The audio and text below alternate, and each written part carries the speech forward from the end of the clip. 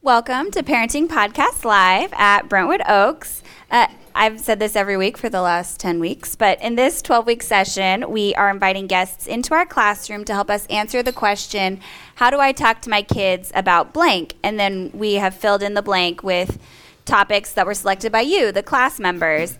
And so as most of us are parents, but many of us work with children on a regular basis, so we think it's very important for us to learn to navigate these critical conversations with each other and then translate that into an age-appropriate way to talk to our kids.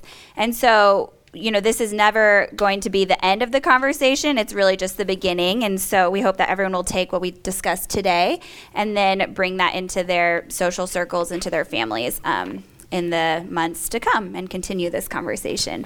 So with that, we have this morning here to talk to us Dr. Deanne Stewart and Dr. Keith Stanglin. So welcome. Thank you for being here. And they're here to help us discuss how do I talk to my kids about gender and sexuality. So Keith is not new to us. He kind of has bookended this class. He was here at the beginning. And so a short introduction for him. His wife, Amanda, is here. And then he has 3 children, Paul, Isaac, and Rachel. And he teaches scripture and historical theology at Austin Grad. Dr. Stewart is new to us. She got her bachelor's and master's from the University of Dallas and then her PhD from Baylor. And currently she works as the Associate Director of Curriculum and Outreach at the Austin Institute for the Study of Family and Culture. Is there an acronym for that? Just Austin Institute. Austin Institute, gotcha.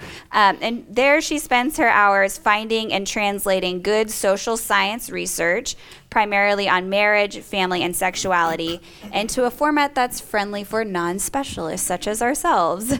And her most recent project was to translate research on sexuality and gender issues for church and civic leaders. So really a wonderful guest for us to have here today. Thank you. So we usually have some sort of text poll, and what we have today is just kind of getting a sense from the group of how many of us know or are close to somebody who experiences either same-sex attraction or transgender identity. And so we see here a lot of people, a majority maybe of who's here right now personally knows someone who's same-sex attracted. Fewer know someone who is transgender, but still, it's an issue that a lot of us are coming into contact with on a regular basis. And so to start out, just wanted to ask, this is a pretty complex issue, and we're going to kind of key on these two, the same-sex attraction and transgender identity today. And we've kind of gotten a sense from the class and from questions that have been raised that these two are the most forefront in our minds, either because they're more, we're experiencing them more, or they're just more confusing to us, maybe, is why we're asking more questions about these particularly. But to start, wanted to ask about transgender identity. And I did have just a scripture that a lot of Christians use when thinking about this issue in particular, Genesis 1:27, God created man in his own image. In the image of God, he created him, male and female, he created them.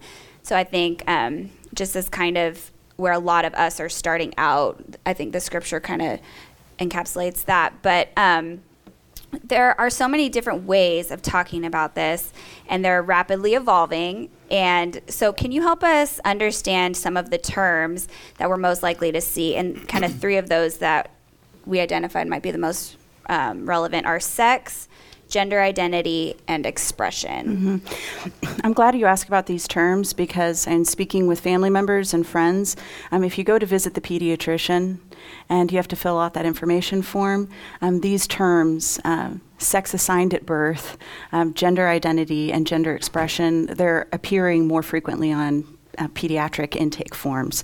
So it's good to know what these terms mean, right, because you're likely to encounter them when you go to the pediatrician. Yeah. So I want to define what these terms mean because it's very helpful.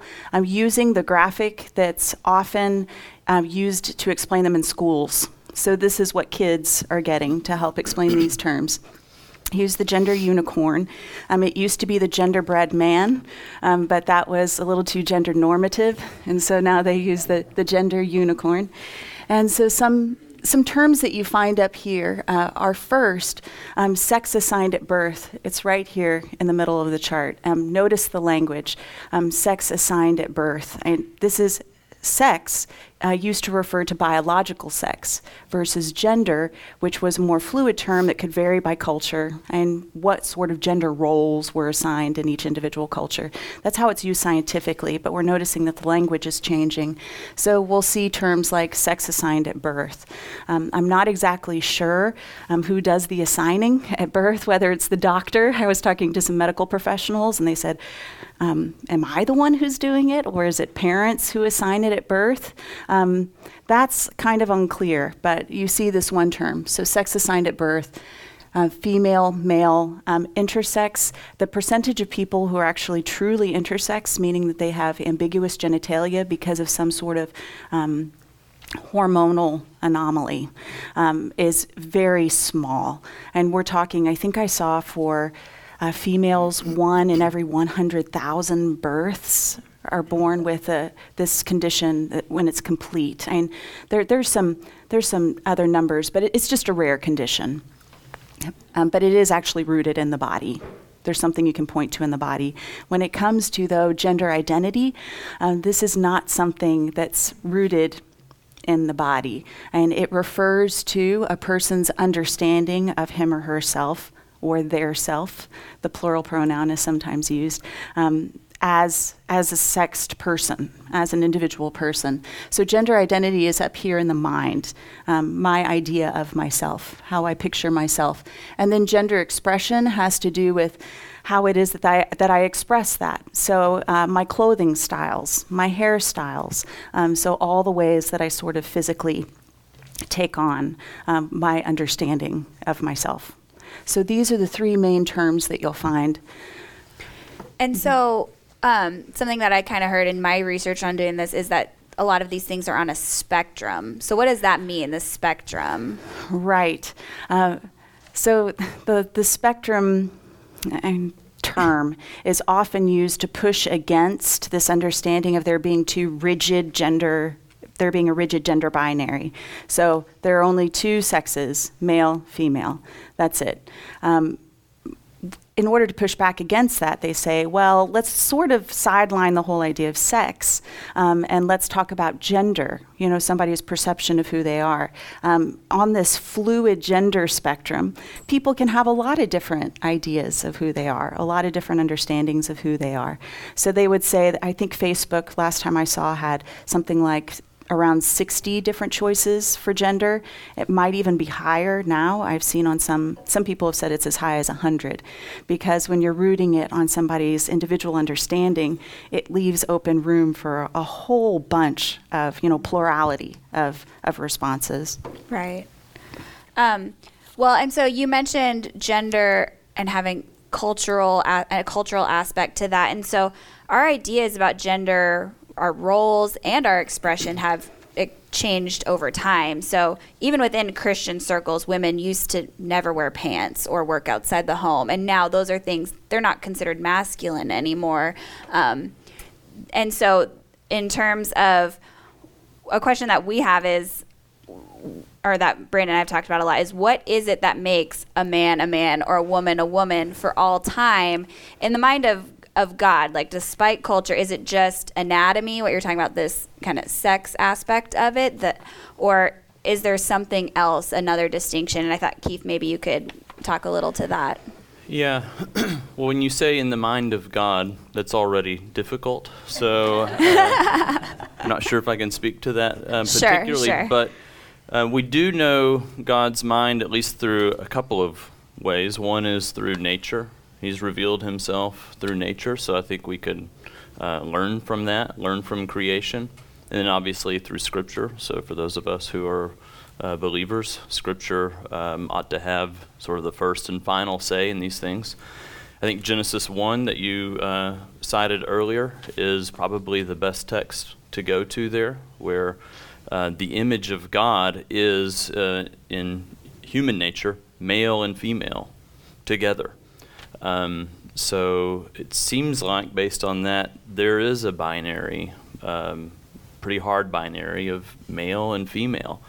And again, if we didn't have Scripture, we could probably look around in nature and come up with that same conclusion as well. So when both of those kind of go together, that's pretty strong testimony from a Christian point of view, that it's not something that some patriarchal society back there decided to start assigning to people. This is across cultures and across anybody really who's observant about these things. And so I think, we can say that God intended for male and female to be a real thing, a permanent thing. When we talk about, maybe if we want to use the terms masculine and feminine, of course, some of those things are more relative to culture, and cultures even themselves change over time. Some of those I don't think are rooted in, and the Bible doesn't address this directly, but aren't rooted in nature or in kind of God's creation intention. So if we associate a color with male and a color with female, that seems pretty arbitrary culturally, right? Not something that's tied to the creation intent of God.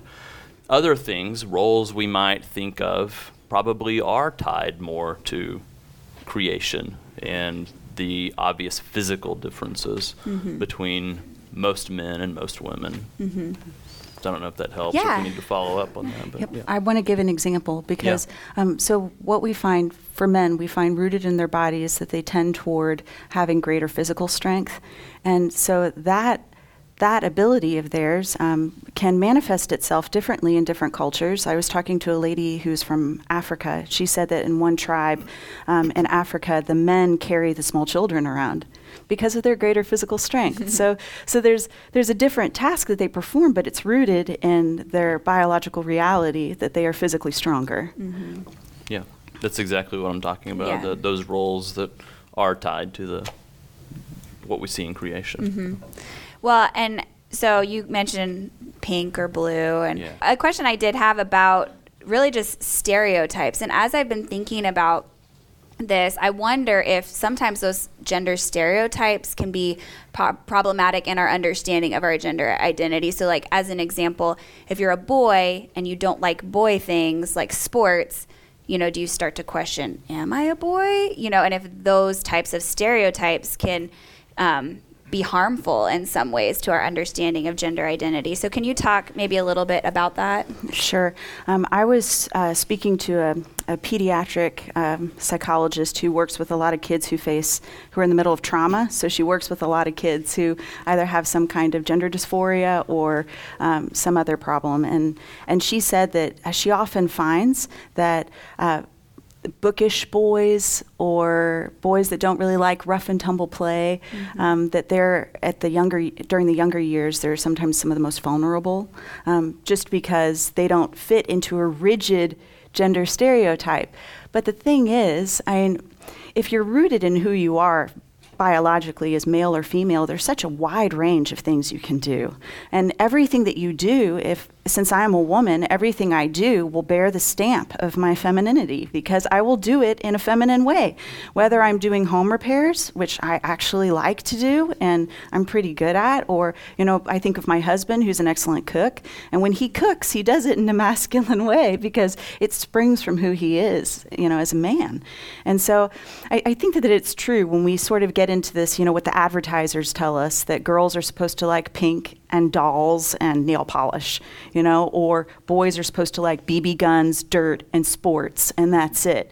And when we're that limiting, then they're going to be, almost all of us, I would say, in this room, do not fall neatly into these very rigid gender stereotypes. So it is important to let kids know that there's a wide range of things they can do. I think that ironically, what we see happening, especially with the whole gender spectrum, is that instead of saying male, female with a wide range of things that you can do, we're seeing this sort of narrowing down of, well, I'm trans man, meaning I was born a female but identify as a male.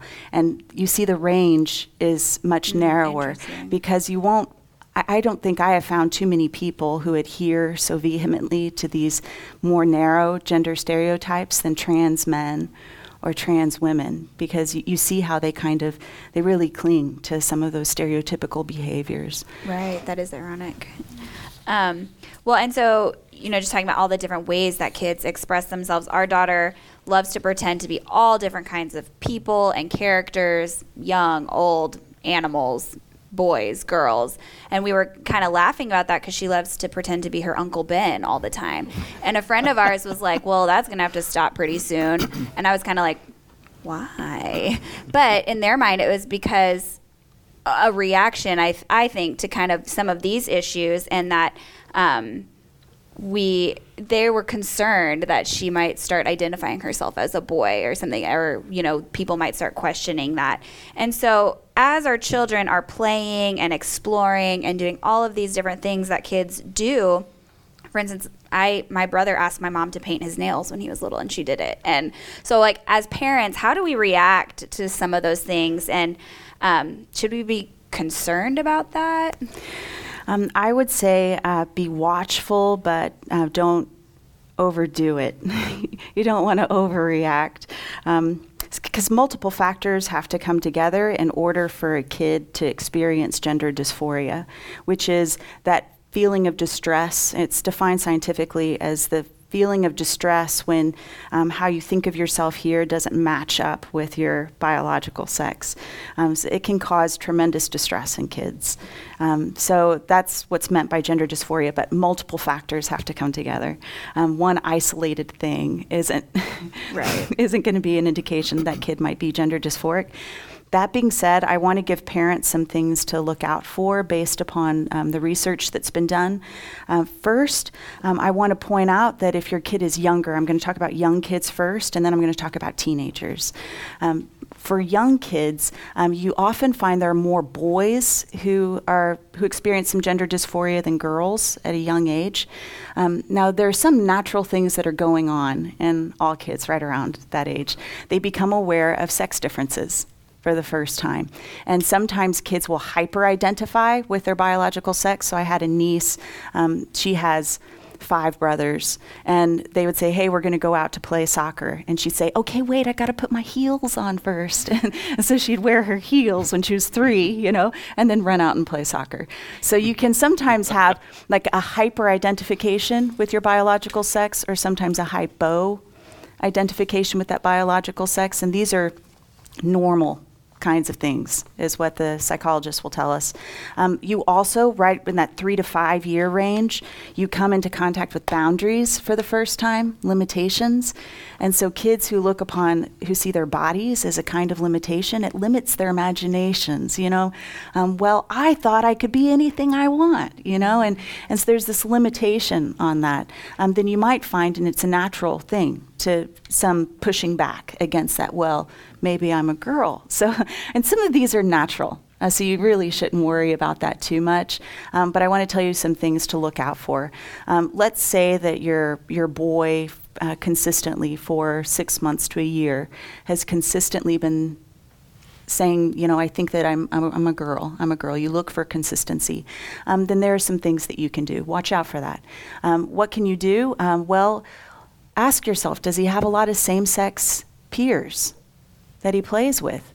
Because if he doesn't, then you can go out and actually find some same-sex peers who are interested in the same things that he's interested in, so that he's playing with those peers and he's like, hey, they're boys, I'm a boy, and we like the same things. And so it's one thing that you can do. Something else, let's say that your little boy, he's 3, a baby sister is born, and he starts wanting to wear dresses like his baby sister. A sound pediatrician will tell you that this is also normal. And what do you do? In that case, maybe that boy is just communicating that he needs a little bit more attention from you, that the baby sister is getting a lot of attention, and this is one way to try to make a plea for more attention. Or how about this?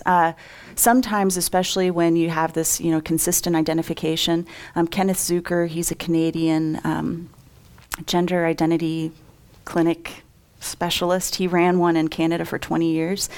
He said that he looked to disorder in the family sometimes, especially for very young kids. What's going on there? Parents might not even be aware of it. There was this one case study where a mother brought her son in, and he started digging into the past because he was wanted to dress like a girl and was identifying as a girl. And so the mother brought in her son, and he found out, Dr. Zucker found out that she had been raped when she was younger, and that without meaning to, she was communicating to her son. She was not aware that she was communicating this, but she was, that men are dangerous. And so her son was responding to this by saying that he was a girl. And so once she dealt with her issues, then the behaviors went away in her son. So sometimes, especially for very small kids, you might want to look at some kind of disorder in the family. He also found that mothers who brought their sons in had a higher percentage of psychiatric disorders. So he said 50% of the boys who came in had mothers who had 2 or more psychiatric conditions, diagnosable. So some things to look for there.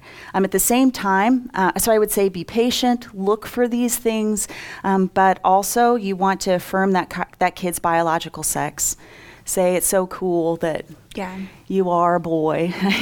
Look at all these things that God's made you to do. And so those are some things to look out for. Where we're really seeing a rise in identification, though, is among teenagers. So I want to show you just a couple graphics here. This data was taken from the Tavistock Clinic in the UK.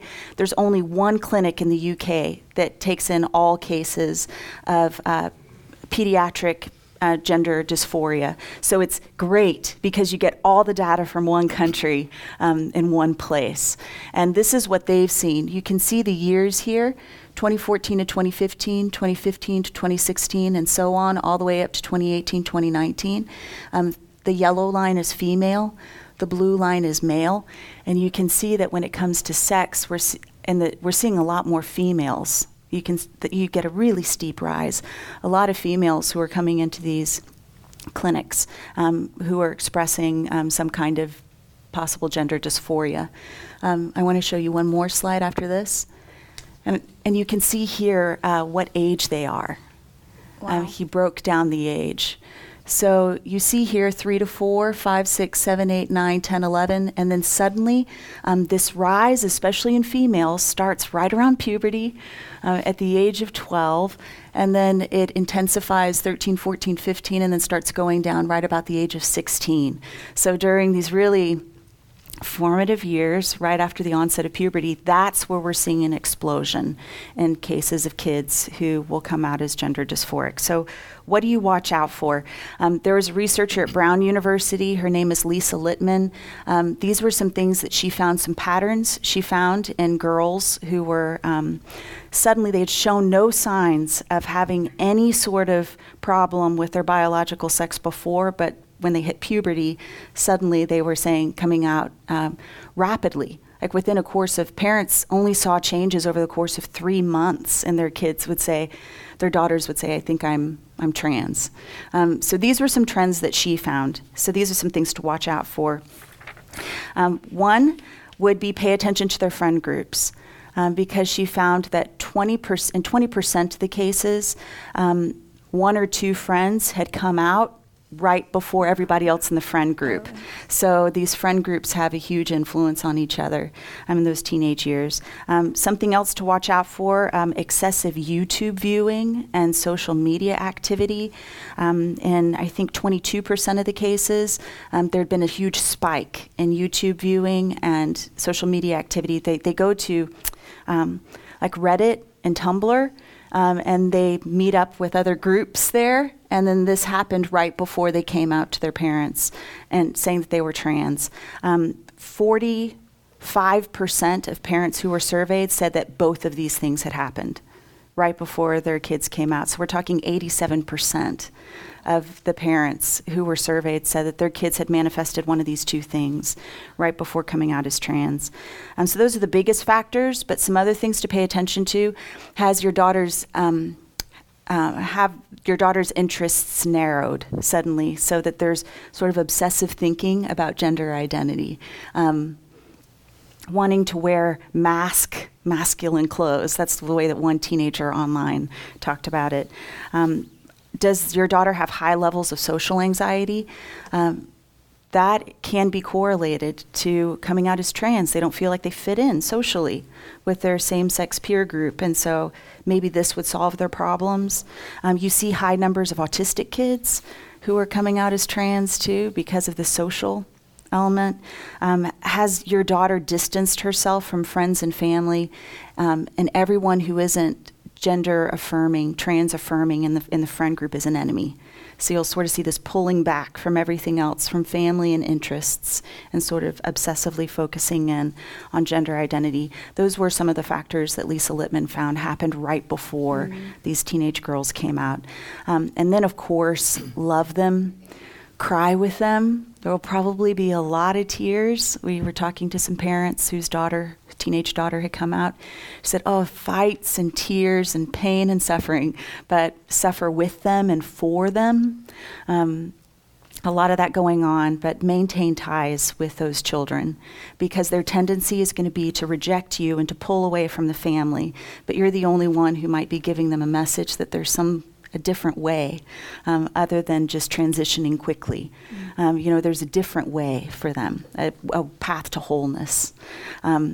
Because one of the leading researchers said that in 80 to 95% of the cases, if kids go all the way through puberty, they will desist. They will grow out of their gender dysphoria. So sometimes parents just have to hold tight, hold the line, hold tight, and love their kids.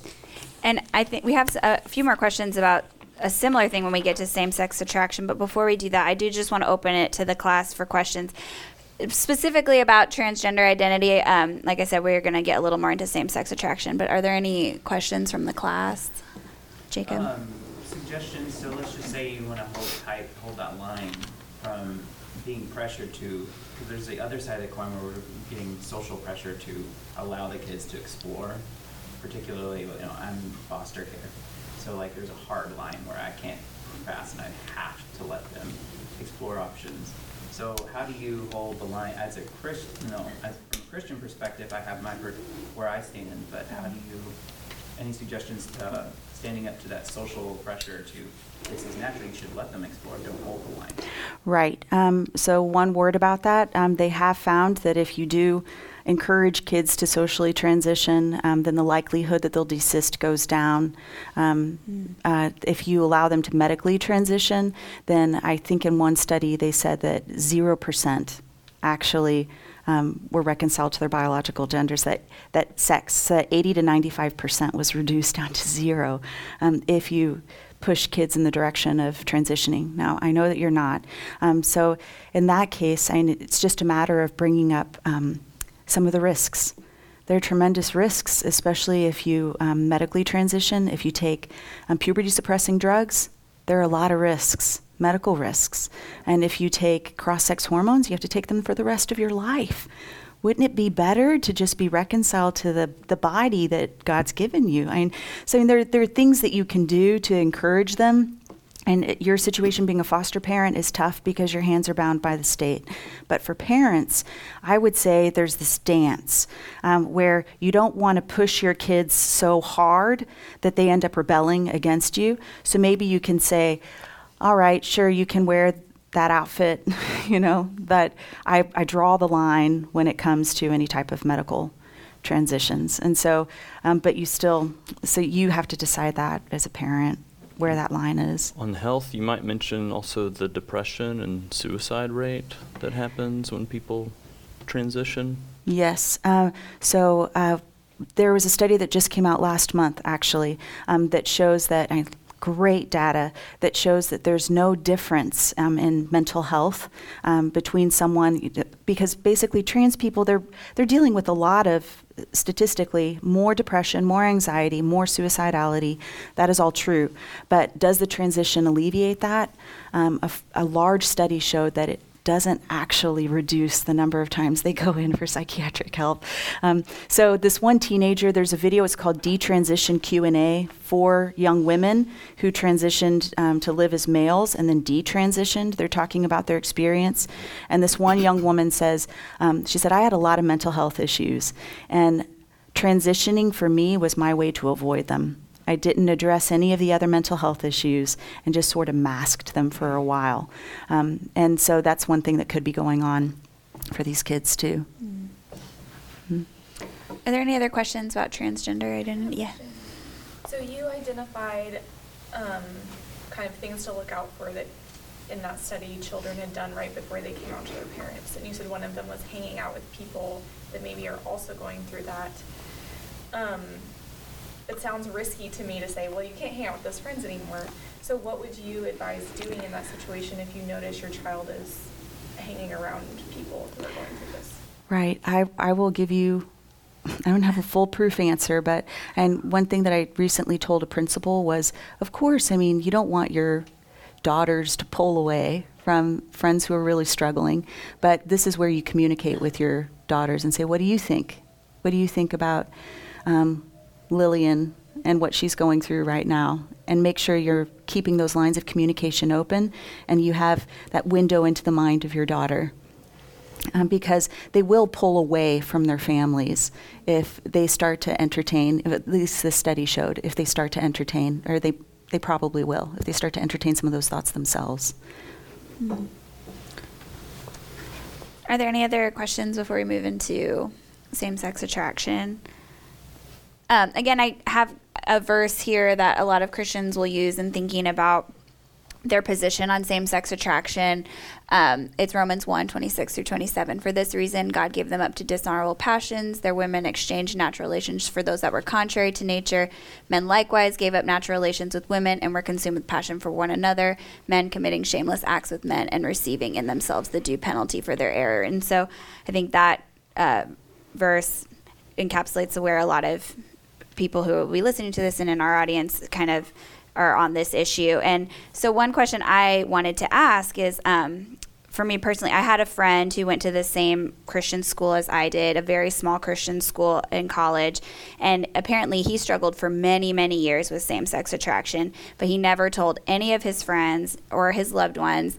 And then one day he kind of just got to this point where he said, I can't live this lie anymore, and he just pushed everybody away, and he abandoned friends, family, and went off because he didn't think that we would still be there for him, still be his friends and family if he told us this about himself. And so I thought we were really close. And of course, I wondered, where did I fail him as a friend that he didn't think that as a Christian and a sister in Christ, I would go alongside him in this struggle and pray with him and talk, still be there for him.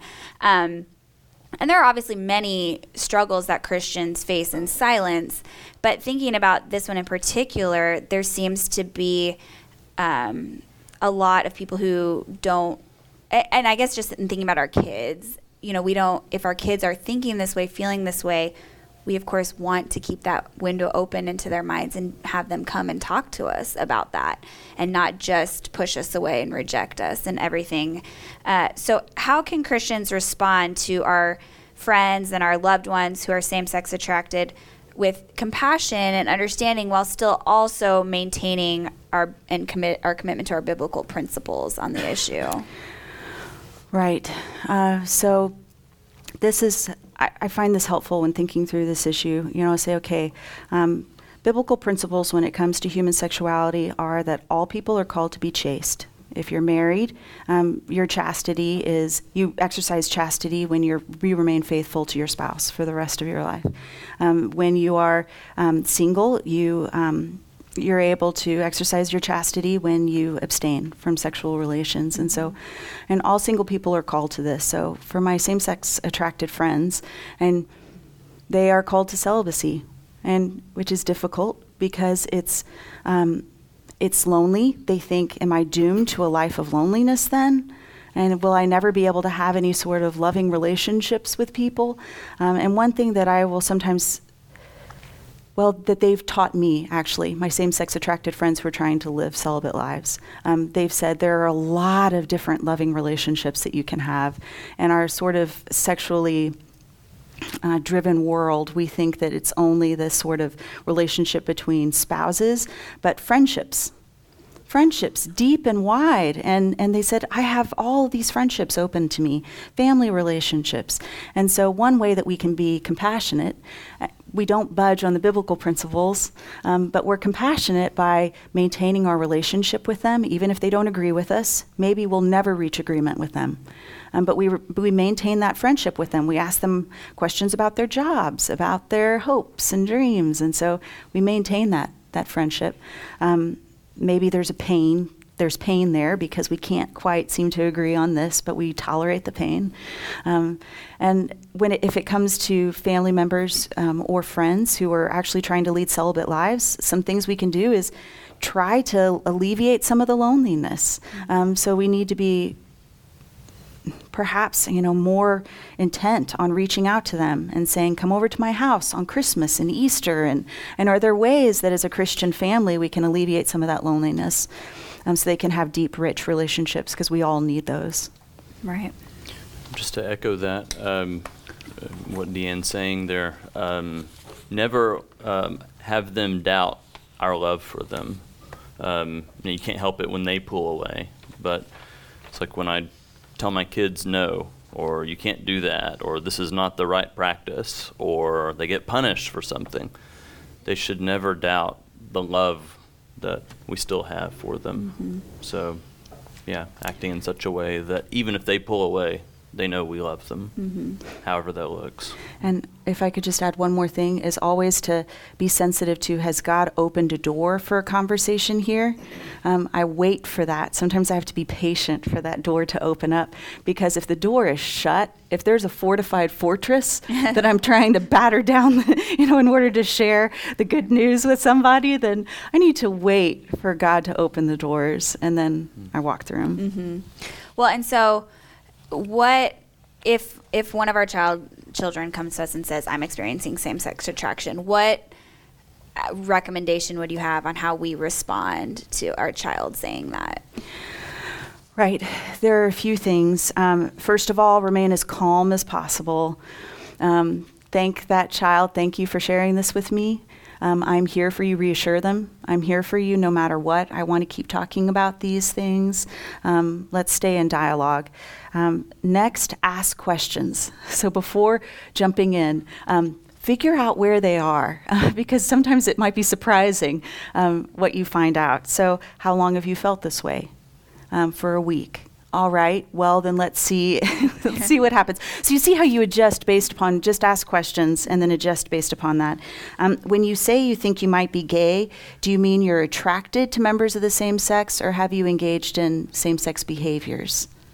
This is an important distinction, because if they say, well, I'm just attracted, okay. If they say I've engaged in same-sex behaviors, that's something different.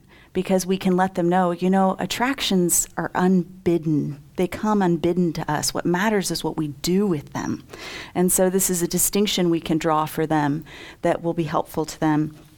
Something else that we might want to ask is, especially if it's a 12-year-old, when puberty hits, you just have this sort of confusing rush of all kinds of feelings.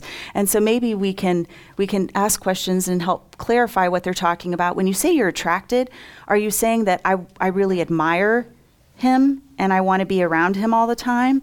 Are you saying that she's my best friend and I want to be with her and like her? Or are you saying that you're romantically attracted? We need to help them, realize that there are other types of love other than just sexual attraction, other types in sexual love. And so that's a question that we can ask them too. And make sure those lines of communication are open. Something that you might not want to talk to your kids about, but you should keep in the back of your mind. I want to show just a little bit of data here. This data comes from the Ad Health survey.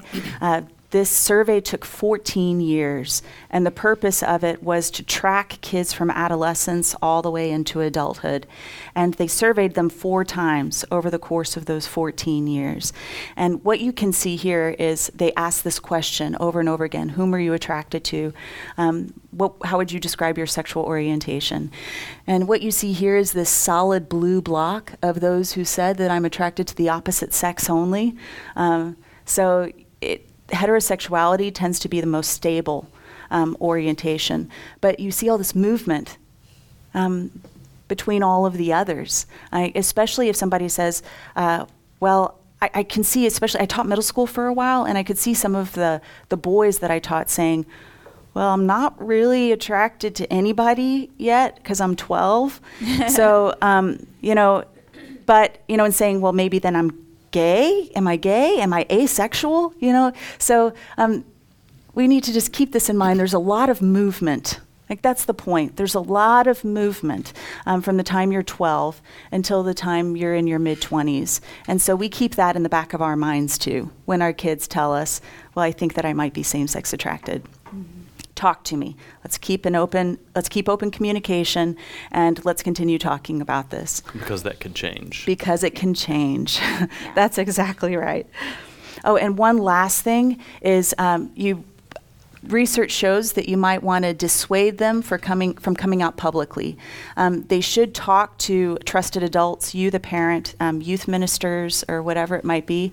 But research has shown that for each year that a kid delays coming out publicly on Facebook or at school or whatever it might be, suicide risk actually drops by 80% for each year that kid delays coming out. So there's good statistical proof to show why. Let's wait. Don't pigeonhole yourself. Wait. Let's talk. There's good scientific proof for why that's the best course. Great. Thank you so much. We're not going to get to all of these questions. I do want to give an opportunity, because I said I would, for everyone to. Is there any questions that anyone has about same-sex attraction? And I guess one thing, could we share your notes on some of these other questions with the group through Sure. So that we can kind of benefit from all the great preparation you did. But are there, yes, Joe? Reagan, I had a question. How do we speak to our children about what they're seeing either through the media or even in our families where there's same-sex activity going on that's visible? We want to love those people. We want to welcome them, maintain our relationship, and yet it's good to our kids maybe. And so how do we talk to them? Yes, that's a really difficult question. How do we talk to our kids about what they see out in the culture? Number one, we talk to them in age-appropriate ways. So small children actually don't need in-depth explanations. Like for example, let's say that some of their neighborhood friends, you have a lesbian couple who lives next door. This happened to a friend of mine. And so their kids play together. And for younger kids, you could say something like, well, Janice's daddy isn't around. And so Miss Lori and Miss Carla take care of her. They're the ones who take care of her. So for younger kids, sometimes you can just give a response that's age appropriate to them. And then when they're older, and they're satisfied, great. And then when they're older, this is when you can go into a little bit more detail about this is what we believe as Christians. And not all people believe the same way. And we uphold these beliefs because this is God's revealed word. This is his truth. But we will see people who don't share these same beliefs. And so that's when we can start talking to them about the value of marriage. What is marriage? And so I would start there, age-appropriate ways. I have 2 cousins, actually, who were in legal marriages with members of the same sex. And, of course, they're invited to family get-togethers. We love them. They're our cousins. But they're very respectful. They're not overtly affectionate because they understand that my family is Christian. But sometimes it might require some kind of tough conversation with that family member that just says, we love you, we want you here, but my kids are young, and I'm trying to, I want to make sure that I'm able to, while they're young, I'm able to instill these morals and values in them without any confusion. So sometimes it might require some difficult conversations. In my family, it hasn't. That's good. Yeah. Is there another quick question before we close in prayer? Keith, would you mind closing? Can I? Oh yes, please say a few mention your things yes. About I put a handout on the tables. For some reason, it came out 14 inches out, so lots of room to doodle. These are just some resources I was thinking of, and I don't want to blame this list on anybody else, but let me point out just a few of these in particular. The Christian Studies is the journal that Austin Grad does every year. This next issue is coming out in May, and it's going to be on the topic of sexual ethics. So I've just put that there as something we're working on now, and I think will be useful for the church. Robert Gagnon is really good on issues of what the Bible has to say about particularly homosexual practice. That book is pretty heavy duty if you want to wade into it, but I would definitely recommend the second entry under his name there, The Bible and Homosexuality. These are 2 discs, DVDs, just lectures, so it's a total of about 3 hours of very interesting presentation, and as best I can tell, I've seen the videos, is a summary of that long book, but in a very accessible way. We have these DVDs on order. If they're not yet here, they will be very soon at the church. We have 2 sets of them, so you can check these out through the office. Pam will have them. I would highly recommend that. Gender Resource Guides is a thing that just came out, I think. Oh, great. We have that here. You can download that for free on their website and take a look at it. Very helpful. And I just note there in my annotation that this is a resource that people from all different groups have come together to. We've got Heritage Foundation, we've got Conservative Evangelicals, we've got Women's Liberation Front, Radical Feminism, who are all on board with trying to educate people about the transgender identity agenda that's going on, sort of how you can address that. And then the very last one there is Sexuality and Gender, something that Deanne and the Austin Institute put together that I also highly recommend. And you want to say something about these also? Sure. This right here just draws research. We have graphics that show all the research that backs up everything that we've been talking about today. And then I also have this, which I will send to Reagan along with the notes, but guidance for parents of teens with rapid onset gender dysphoria. She actually gives some very concrete tips to parents. This woman, again, she's kind of one of these radical feminists, but who really stands firm on these issues. So I have this too, which I'll send. Great. Thank you so much. I just want to mention next week we'll be all coming together to kind of do a wrap-up class, and hopefully we'll have a chance to speak with each other about some of these topics. So we won't have a guest next week, but we'll all be sharing as home builders and as a community. So hope you can join us for that. And then we'll go ahead and close in prayer quickly. Keith, if you don't mind closing us in prayer, and then we'll go grab our kids. Yeah. Father, we're thankful for this opportunity to come together and discuss these issues. We're thankful for Deanne and for the work she does at Austin Institute. We pray that you would bless their ministry. We ask that you would bless all of our families with these issues as we raise our kids, as we try to instill in them the way of life that you would have for us as we seek your will and seek to follow it, that you would give us wisdom and discernment as we raise them in a culture that seems to be more and more hostile to these principles. Give us open eyes to know how to show your love to those around us, and may everything we do and say be for your glory. Through Jesus we pray. Amen.